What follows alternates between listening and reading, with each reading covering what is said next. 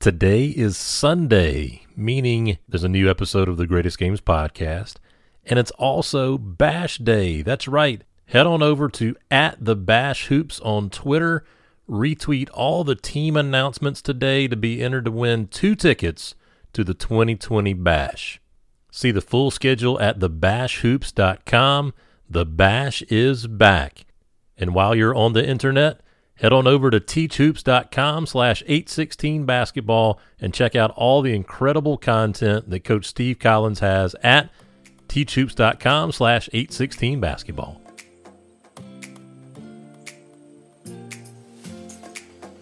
Hello and welcome to the Greatest Games podcast, brought to you by 816 Basketball. I'm one of your hosts, Brian Rosefield, and I'm joined by my co-host, Chris de Blasio. Thank you, Brian. Pleasure to be here as always on the Greatest Games podcast, a chance for us to catch up with basketball coaches from around the country and have them tell us about their greatest game. As always, it can be their time as a head coach, an assistant coach, a college coach, a high school coach, just whatever game they consider to be their greatest.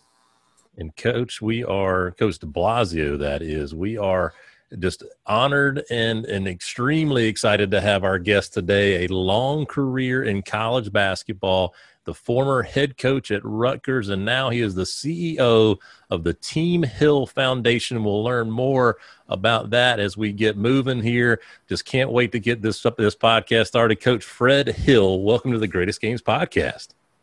Well, thanks, Brian. Thanks, Chris. It's a pleasure to be on with you guys, and look forward to telling some good stories. Well, we are always up for good stories, and as Brian knows, the New Jersey guys always bring the best stories. That is the truth. Yeah, but you guys just figure out how much of them are true. Well, right, absolutely. And we were able to get in touch with Coach Hill through our good buddy John Ziemba, who's a good friend of mine, who I have the pleasure to coach against and lose to a lot. And Coach Ziemba, I'm trying to find what episode he was here, Brian. Do you have what episode he was on the Greatest Games podcast? Of course, he was episode 38. And, okay. Great episode. And as we mentioned in the pre-show chatter, it's been great to get to know some coaches from all over, but especially those you New Jersey guys. It's been a lot of fun. Well, Coach Hill, why don't you take us through your career and through your career in playing and coaching and how you got to where you are today? Well, you mentioned John Ziemba. It all started back at Montclair State College at the time, Montclair State University today.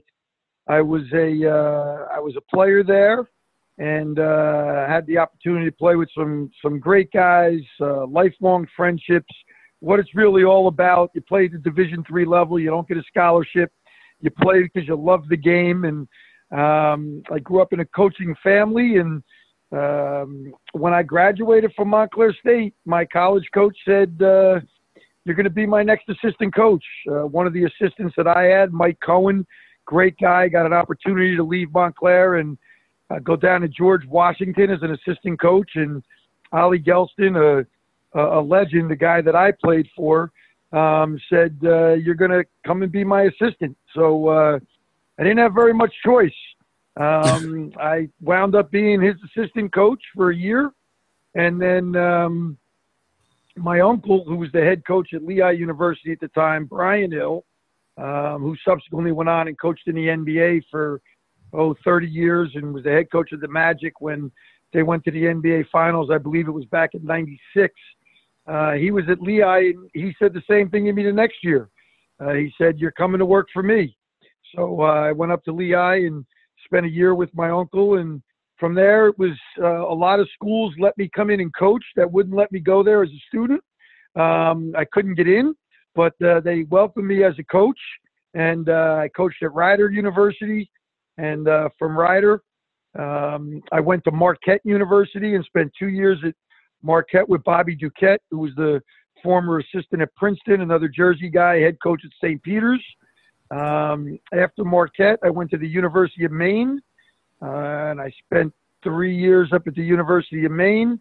And then I came home to Fairleigh Dickinson University, and I spent 7 years there with Tom Green, a great friend, phenomenal coach. We had a great run there, had great players, went to the NCAA tournament, just a great 7 years of my career with Tom. And then after FDU, Tommy Amaker gave me an opportunity to coach with him at Seton Hall in the Big East.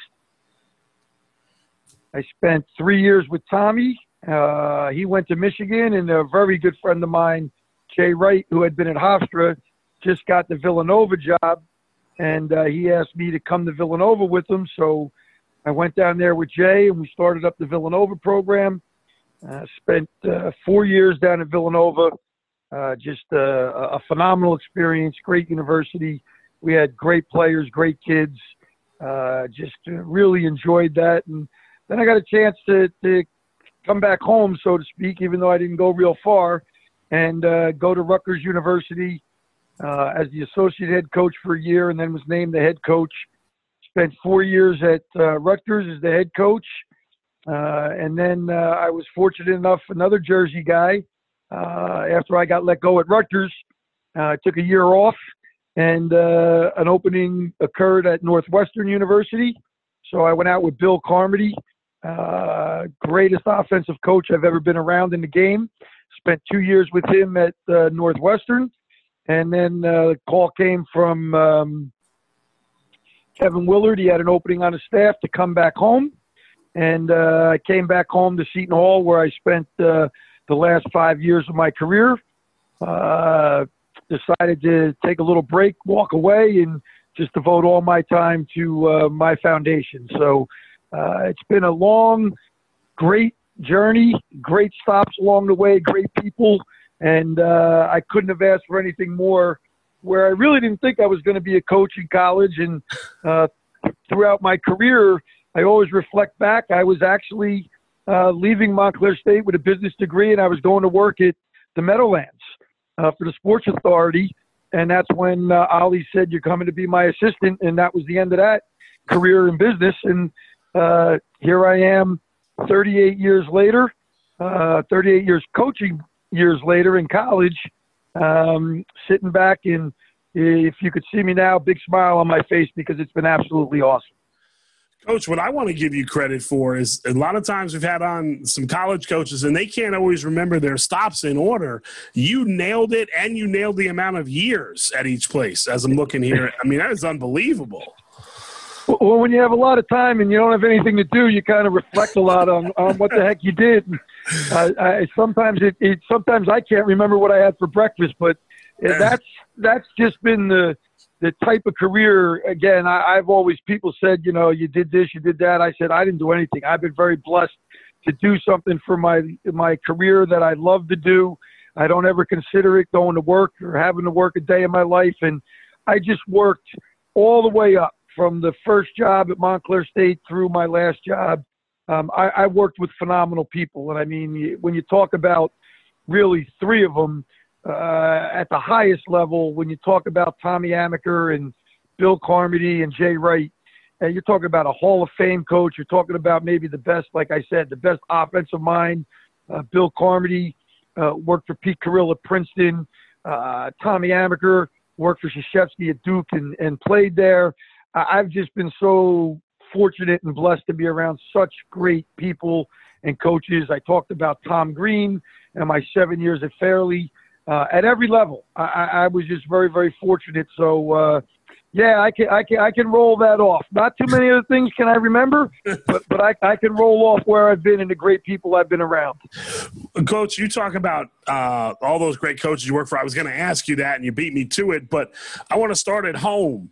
And obviously, I'm sure you get asked this a lot, but you talked about working for your uncle, Bob Hill, who went on Brian, I'm sorry. Bob Hill was the other Hill that coached the NBA. Brian Hill, yes, who went on to coach the Orlando Magic and coach in the pros. And your dad, obviously, who was a successful high school baseball coach and then went on to coach at Rutgers for 30 years. Talk about maybe those lessons that you learned as a kid being around coaching that maybe you didn't even think you were learning, and what they taught you about being a successful coach, your dad and your uncle. Well, it was obviously great to grow up in a sports family and a coaching family. And, when I went to Montclair State, one of the great things about being there was that my dad was the coach. So he was the football and baseball coach. But years before that, we grew up in East Orange, and I was always with my dad. I have 4 sisters and a brother. So basically, my mom was raising 6 kids while my dad was out coaching. And from the time I was a little peanut on the playgrounds, I was sitting in the dugout with him, or I was on the sidelines on football games and would walk from Clifford Scott High School in East Orange down to where they played. About 4 blocks down the street was a football stadium called Martin Stadium. And I was always around the games. I played everything growing up, baseball, football, basketball. It was just a phenomenal upbringing and being around those people. And my uncle going as I was a youngster, going to watch him coach when he was coaching, both in high school and then at Lehigh University. And then getting to Montclair State. Every day after basketball practice, I would go in and sit in on the meetings, the football meetings that my dad would have after his practices with all the football coaches who were like big brothers to me. And I learned just so much about organization and breaking down a completely different sport in terms of, group practices, individual practices, team practices, offense, defense, how you have to listen and have trust in your assistant coaches and offensive coordinator, defensive coordinator, and position coaches. And I think there, without knowing it and just being around, I absorbed so much. And then, of course, being a player, my coach was phenomenal. And then having someone to go to like my uncle to talk about basketball, the X's and O's and developing players and the organization of a basketball practice, those 2 influences on me, it's hard to put into words how it shaped my career and what it did for me. And then even my dad, being able to talk to him, who was a phenomenal athlete and played basketball and, baseball and football and a couple of years of minor league baseball, and just to always be around it, and even going back to my high school coaches, I had 2 phenomenal coaches. We moved from East Orange to Verona, Doug Gaffney and Jack Moran, 2 great guys, great coaches. So I've been very fortunate just to be around so many great coaches and people, and continued throughout my whole career. So, I always called it the unfair advantage. People ask, how did you get where you were? And, I always talk about all of them, but certainly, having a dad like my dad and my uncle, 2 phenomenal coaches and 2 phenomenal influences on my career. Coach, I'm struck by your story. How many guys were saying, Coach, you're coming with me. You're coming with me. And then I piggyback on what Chris was talking about, you just rattling off how many stops you had as an assistant in order. And I'm curious to know what you think, and obviously you exuded it as an assistant coach, but what makes a great assistant coach? Yeah, wow, that's a great question. I think, and I used to say this to my assistants when I was the head coach at Rutgers, I think guys that make you think. And my job as an assistant, I always felt for the head coach was to make suggestions and make him think. And I think then what a great assistant does, and I think young guys have a hard time understanding this, is, I'm exuberant and I think I have a great idea, and I go to the head coach and I say, what about this? Or, have you thought about this? Or can we do this? And, he gives it a little thought, and then he tells me, no, you're out of your mind. Like guys get crushed.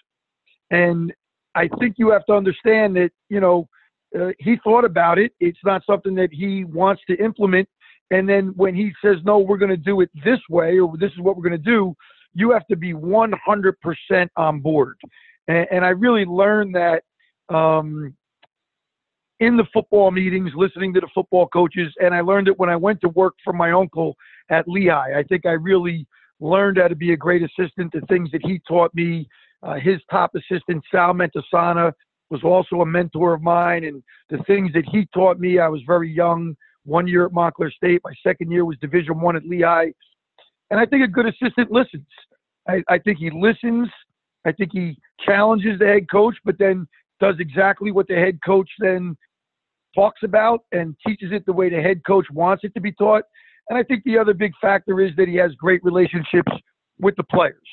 And he's a liaison between the players and the head coach in a lot of ways, and he can snuff out a lot of fires, or he can take guys in and work with them one-on-one and get them up to speed and make sure that they're on the same page as the head coach. So, it's really important that when the head coach is teaching and talking to players that they get what's going on, and sometimes that takes a little massaging, and I think a good assistant can step in and, play that role, that intermediary, and make sure that there's great relationships and the kids understand everything that's going on. So I think those are probably the two biggest things. And I think it all comes down to being a great listener and a great communicator. And if you can do those two things, you'll be a hell of an assistant coach. Coach, I love the beginning part of that answer, talking about as an assistant coach, making suggestions and making the head coach think and not being crushed when the head coach doesn't use your idea, but to keep coming back with more ideas. I remember turning to my assistants at one point last year. It was my first year as a head coach in high school. And I turned to my assistants one time during the game and I said, guys, I don't want you to think I don't hear your suggestions. I actually said that to them in the game. I was like, I'm listening to them, but I'm just processing them. Like, it was my way of saying, like, keep bringing the suggestions. Keep them coming. I don't mind, I want you to keep bringing them. Absolutely. And that's what a good head coach will do. And like I used to tell my guys, listen, every good head coach, they heard what you had to say. You're not going to get an immediate response. It's impossible. Especially in a game, you're processing too many things. You heard it, you process it. You may go to it in 5 minutes. You may go to it right away. You may not use it whatsoever, but without a doubt, you definitely want to hear what your assistants have to say, make you think. And I'd ask my assistants after every practice, write down the things that you thought we did good, the things we need to work on, and the things we did bad as a staff, not as the players. And I want those input, those feedback. I want all those things that you can bring to the table. So when I go home and I watch the practice film, and when I think about practice the next day, I have your input. And then when we make our practice plan, you have a chance to verbally then speak and talk about the things that we think we should be doing. So it's very, very important. But it's also important as the assistant coach to understand that the head coach isn't going to do everything you say. And you can't let that deter you from being a good assistant coach and making suggestions and having input. And when it's used, feel very good about the things you're doing. But when it's not used, go back and do exactly what the head coach wants. And I think that's critical in the success of any good organization, any good team. Coach, I know you're doing great things, and we'll learn about your foundation here later. I know you're doing great things through that, but I'm now waiting on the book that you're going to put out, because what you just laid down right there is absolutely perfect, and it leads into conversations that I've had with my coaches. I'm a high school AD in South Carolina, and I've had several come up to me over the years and say, Coach, the head coach is not listening to what I'm saying. I'm saying, okay, and what's your point? Like, your job is to keep putting it out there, and like you said, just not taking it personally when they say no, because it's one of those things that assistant coaches, and for me, is essentially an assistant AD. You don't know what it's like to be in that chair until you're in that chair. And I think what Chris has said is so true. Please keep those suggestions coming. Keep them coming. Keep them coming. So I just love what you're saying. So again, I'll go ahead and sign me up for your waiting list for the book, because I'll be waiting. All right. I'll tell you what, you want to write it, I'll give you all the verbiage that you need to write the book. All right. That's fine. We can work that deal out. That sounds good. Well, Coach, the name of the podcast is The Greatest Game. So at this point in the show, take us in the arena. We're not going to pigeonhole you. We know you've been part of a lot of great games, but take us in the arenas for your greatest games. Wow. That's a very interesting question. You start out your career, I guess, as a player in college, we were fortunate enough to win the New Jersey Athletic Conference, which puts you into the NCAA tournament Division III. And we had a good team, not a great team, great guys, but we got matched up in the first round of the tournament with Roanoke College, and they had only one loss on the season, they lost to William and Mary, a Division I school. I believe they were 24 or 25-1, and got there ranked number 2 in the country, and it got them in the first round, and we beat them on a buzzer shot that I hit at the buzzer to win that game and move on to the Sweet 16 in the Division III round. So as a player, that's one that will always stand out because of the quality of the opponent and the moment in the NCAA tournament that it was. As a coach, if you go back over the years, I think everywhere I've been, because one of the things that I take a great deal of pride in when I look back at my career is everywhere I went was a tough job and a building job. So, I look back at some of those games as we're building, and they might not seem so important to other people, but they're building blocks of a program where you broke through and that you crossed that line where you can turn the program and be successful. So there was a lot of those along the way. And, then you look at some of the highlights that most people will look at. You don't usually forget many championships. Certainly my first experience going to the NCAA tournament and winning the conference championship was at Rider College. We won the East Coast Conference Championship and went on to play in the NCAA tournament. And that was a huge thrill. I think I was 24 years old. It was my third year coaching in college. So that was pretty neat to be a part of that. And then, we had a couple great wins at Seton Hall with Tommy Amaker, my first time there. We went to the Sweet 16 and had 2 tremendous wins over Oregon and Temple. As a 10 seed, we beat the 7 seed, and then we upset the number 2 seed Temple.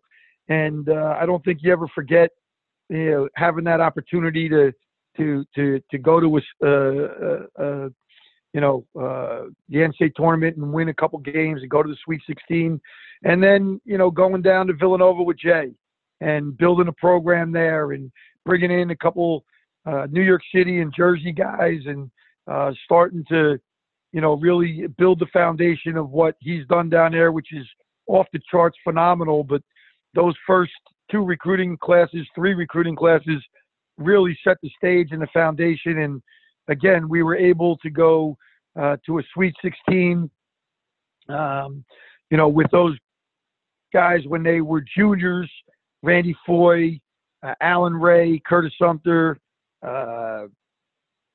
Jason Frazier. We had Mike Nardi, Will Sheridan. Just a great group of guys. I think Kyle Lowry was a freshman.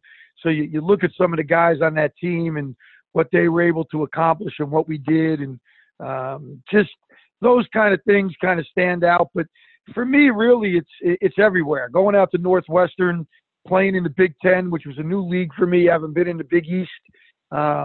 Just phenomenal coaches, phenomenal arenas, phenomenal games. Working for Bill, just a tremendous experience. So might not have been championships, but just, some of the great games. We beat Michigan State when they were number 6 in the country at Northwestern. And just, I remember it because Tom Izzo is a very good friend and Hall of Fame coach and, one of the toughest scouts you'll ever have. He used to script plays and they would put in new plays and you'd watch film and you'd see things and, he'd have 10 new plays in that you couldn't ever seen before and you couldn't be prepared. So just trying to prepare for them was difficult. And we're sitting in the locker room before the game and, Bill goes, "What do you think?" It was my scout. And, I'm like, we just spent 4 days doing all this stuff. And I turned and looked at him and, we used to play a 1-3-1 zone defense as a change-up defense. We'd come out and play man-to-man and, maybe 10, 15 minutes of the game, we throw a little 1-3-1 at you, then come in the second half, kind of keep it in our back pocket just to have ready. And if we needed to change the momentum of the game. And we're sitting there and I said, well, listen, I said, you won't listen to me anyway. I said, but, I just did the scout for 4 days. It drove me absolutely nuts. I think our kids are prepared, but why don't we come out in a 1-3-1 and see what they do instead of waiting? They're not going to be prepared for it. And who knows, maybe we can get off to a good start. And he looked at me and he goes, yeah? And that Bill was very dry, real funny. Yeah? And I'm like, yeah. I said, I know you won't do it. Just a thought, though. And he starts giggling, and we walked out of the locker room, and we go to the bench, and, he doesn't say a word. This is what we're talking about, And we get to the huddle, and, we get ready to break to go out and play. And he goes, all right, we're going to start in a 1-3-1 to the guys. I almost fell off my chair. And we played it the whole game, and we beat Michigan State. They were 6th in the country by 10 points. And we never played man. We played 1-3-1 the whole game. And after the game, obviously, it was a great win. And I go, yeah, thanks a lot. You make me freaking scout them for a whole goddamn week. We didn't do a damn thing I looked at. So, I mean, there's something like that, but you always remember. It's always like a kind of funny story. So there's all those along the way, and we could probably talk about 100 of them, but those are some of the ones that I think people might be interested in and stand out. And you sit and laugh at some, you cry at others. And, some of the great ones, when you win championships, you really feel good for the kids. As much as you feel good for yourself and the staff because you worked hard, but you feel great for the kids because they're the ones that put the time and effort in and the work in, and they have to listen. And, they've got to be true student athletes. They got to go to class, and to see what they do throughout the course of the year and to be able to culminate all that hard work with a championship, I just don't think it gets much better than that. So you're really happy and you remember those games because you really remember them for the kids. And, winning one in the Garden when I was at Seton Hall, my second time with Kevin Willard, 2016 Big East Championship. We had a young team, and to see those guys come together and upset Villanova, who went on to win the national championship that year, that game will always stand out because if you're from New Jersey or from New York, to walk into the Garden is special. To play at the Garden, which I did as a Division III player, we played Marist College in the Garden when I was at Montclair State. And then to go coach in the Garden and to win a championship in the Garden, there's nothing better as a basketball player and coach. It's the Mecca. It's Madison Square Garden.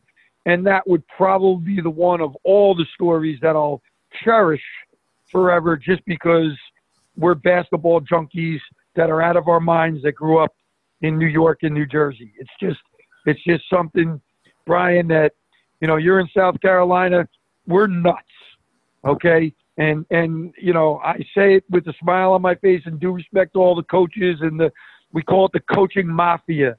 The NBA North Jersey coaches, UB Brown and Mike Fratello and Brendan Sir and Brian Hill.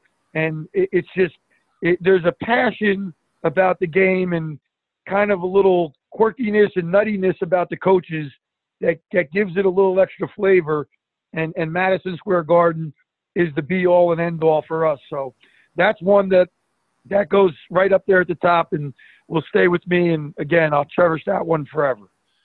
Coach, I want to take you back to the first Seton Hall ones you were talking about. In the 2000 NCAA tournament, you guys beat Oregon by 1 in overtime. You beat Temple by 2 in overtime, and you lost to Oklahoma State by 2. So you were the cardiac kids in that tournament. But I was working at the University of Kentucky at the time, and we were in the regional in Cleveland, or the sub-regional in Cleveland. And we were at Coach Tubby Smith was doing his press conference. I believe you had a guard, Ty Shine. Was that the name of the kid? Yep, Ty Shine was Shaheen Holloway's backup. Yep. And he came in the Temple game. So strange how the basketball gods work. We beat Oregon on a 92-foot Shaheen Holloway drive to the basket and floater to beat them at the buzzer in overtime. And he sprains his ankle severely. Oh, that's right. And okay. We come out against Temple, who plays a matchup 3-2 zone, and one of the best in the country, and they're long. And Shaheen was an All-American point guard, but he wasn't a great three-point shooter. Ty Shine is backup, phenomenal three-point shooter. And we get Temple, who's going to play zone the whole game. And our game plan going in was, if you get an open three, shoot it. And I believe, if I'm not mistaken, I'm going to say we went 15 for 30 or 15 for 31 from three. And Ty Shine, I believe, was 6 out of 7. And by us knocking down so many threes and him going 6 for 7, coming off the bench because Shaq couldn't play, we wound up beating Temple in overtime and going to the Sweet 16, and then losing, like you said, to Oklahoma State by 2. And our best shooter, Darius Lane, who was a sophomore, went 2 for 18 from 3. If he has any type of night, we are then Florida upset Duke in the other half of the matchup, and we would have got a young Florida team in the Elite Eight for a chance to go to the Final Four, which I believe Florida went on to win the Final Four that year. They lost in the championship game. They lost in the championship. To Michigan State. And we thought we were better than them. We didn't think we were better than Duke, but we thought once they upset Duke that we would have had a real chance to make a run to the Final Four. And we just couldn't get by Oklahoma State. They were very, very good. And we just didn't have a great shooting night. Coaching there at the time, obviously. Yep. Brian's going to hate me. Brian knows I have a photographic memory for this stuff. So the Florida team, Mike Miller was a sophomore and hit a running shot to beat Butler in the first round, and that launched them. But the game where Shaheen Holloway made the layup, I was watching. Tubby Smith was doing his press conference. I was in the press room, in like the back part of the press room, standing next to Jim Boeheim watching the game. And It was a tremendous game. And Jim Boeheim at one point slapped me. There was like a bunch of people. He slapped me on the back and he goes, "Man, this is a heck of a game." I'll never forget it. It was like the coolest thing in the world for like a 22-year-old kid, for Jim Boeheim just to smack me on the back and be like, "This is a heck of a game." That's awesome. That's awesome. Those are moments like games that you don't forget. Basketball, it's such a great game. It's such a great community. The basketball community and the coaches and the players and, the referees. I mean, the high school coaches, you guys doing a podcast, and just the basketball community.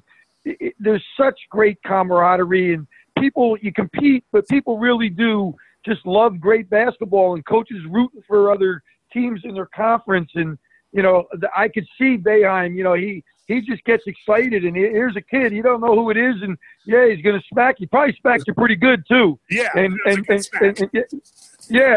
I could see it. It's, coaches were nuts. Good smack. Here's some kid standing there. Boom. Hey, great game, kid. Isn't this great? Like, I could see that happening for sure.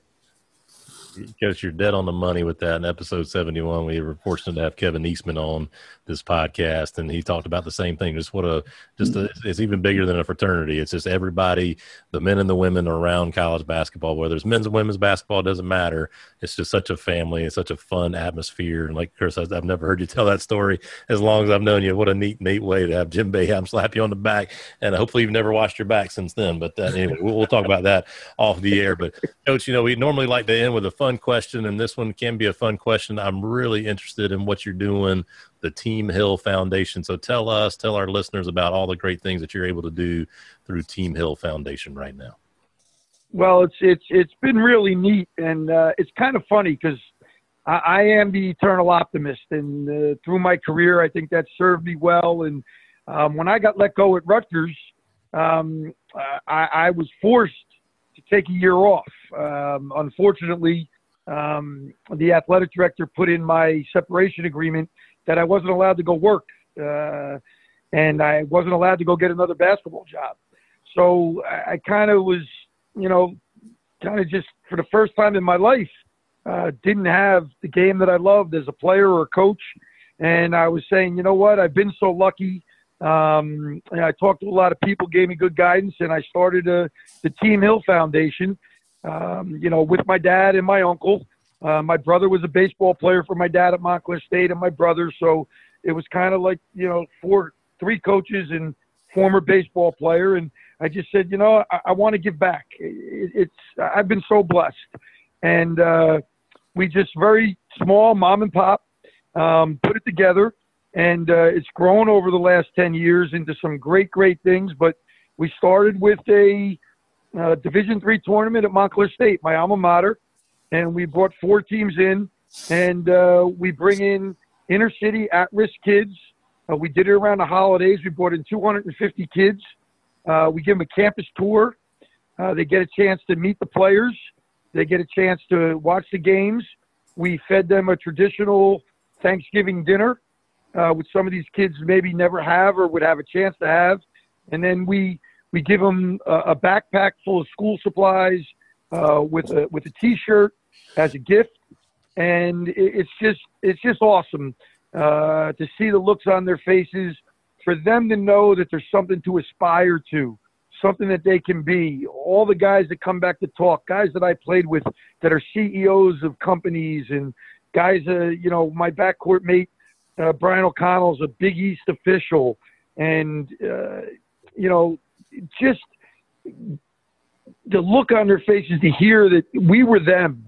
We were guys. I grew up in East Orange, and Nicky Matarazzo, great friend and a mentor to me, 2 years older than me, grew up in Bloomfield, and, guys that they can relate to. Jeff Johnson, who's been a very successful businessman and owns copy centers, grew up in Passaic, New Jersey. And, we were kind of inner city team at Montclair State, and to have these kids come back and hear from these guys, and to be able to go to a college campus and see it and go to a game, just very, very rewarding. And then it's grown to where we would take kids to the Prudential Center in Newark and do the same type of thing, but go to a Seton Hall game.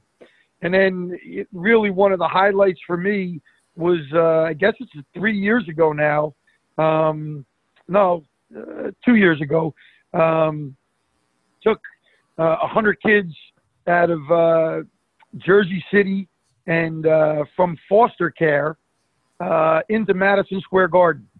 And same deal, get on the bus, give them something to eat on the bus, backpacks, school supplies, had a mentor on the bus to talk to them before they got off, and they got to go to Madison Square Garden and see the Kentucky Seton Hall game, that phenomenal overtime game that Miles Powell put a show on in the last 2 or 3 minutes. I think he buried 4 or 5 threes, and just an experience that those kids, you're talking to me about games I remember and, things that I've been very fortunate to have happen throughout my career. Those kids will never, ever forget that day for the rest of their lives. Maybe kids that would have never set foot in Manhattan, certainly maybe not Madison Square Garden, and be able to go to Kentucky Seton Hall and see a game like that.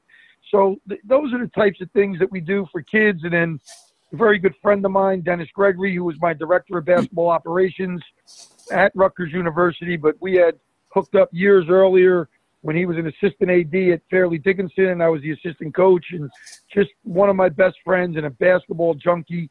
Passed away. It'll be 2 years this December. And we started the Dennis Gregory Memorial Classic in his honor and had a showcase for great high school teams. We raised money to give scholarships to young kids to start off, and maybe inner city kids that can go to a Catholic school, because we can give them some scholarship money, pump some money into CYO programs, just kind of reach out to the communities and help where we can. I have unbelievable support through the guys I played with, unbelievable support through the basketball community at large, and just a great group of volunteers that give their time and effort. We're not one of these big corporate-funded foundations. Again, we're kind of small. I have a phenomenal executive director. Kristen Kohler does just an awesome job.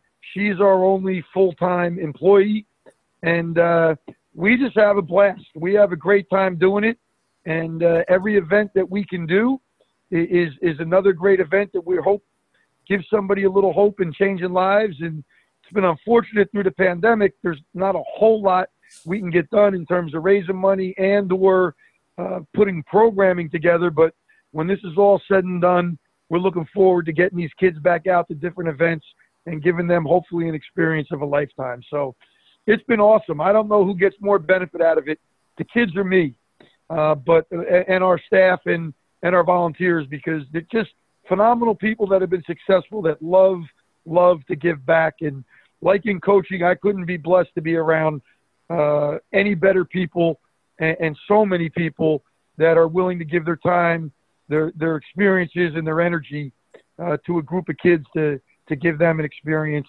that hopefully will put them on the path to success in life.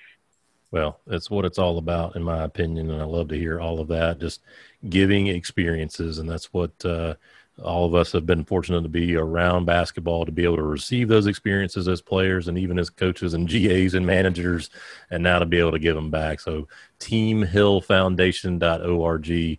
Check it out. It's such a great, great organization and doing a lot of great things. And Coach Hill, can't thank you enough for coming on the Greatest Games podcast. This has been a lot of fun. Well, it's been a pleasure, Brian. Thank you very much, Chris, for you guys to have me on. And, it really is the basketball community. And anytime I get a chance to talk about hoops and spread the gospel a little bit, I thank you guys for sharing the time with me and letting me come on and speak to speak to all those guys out there that are hoop junkies that you get to on a weekly basis. So we love it, Coach. Well, let's go ahead and wrap this one up for my co-host, Chris de Blasio. I'm Brian Rosefield, and thank you for listening to this episode of The Greatest Games.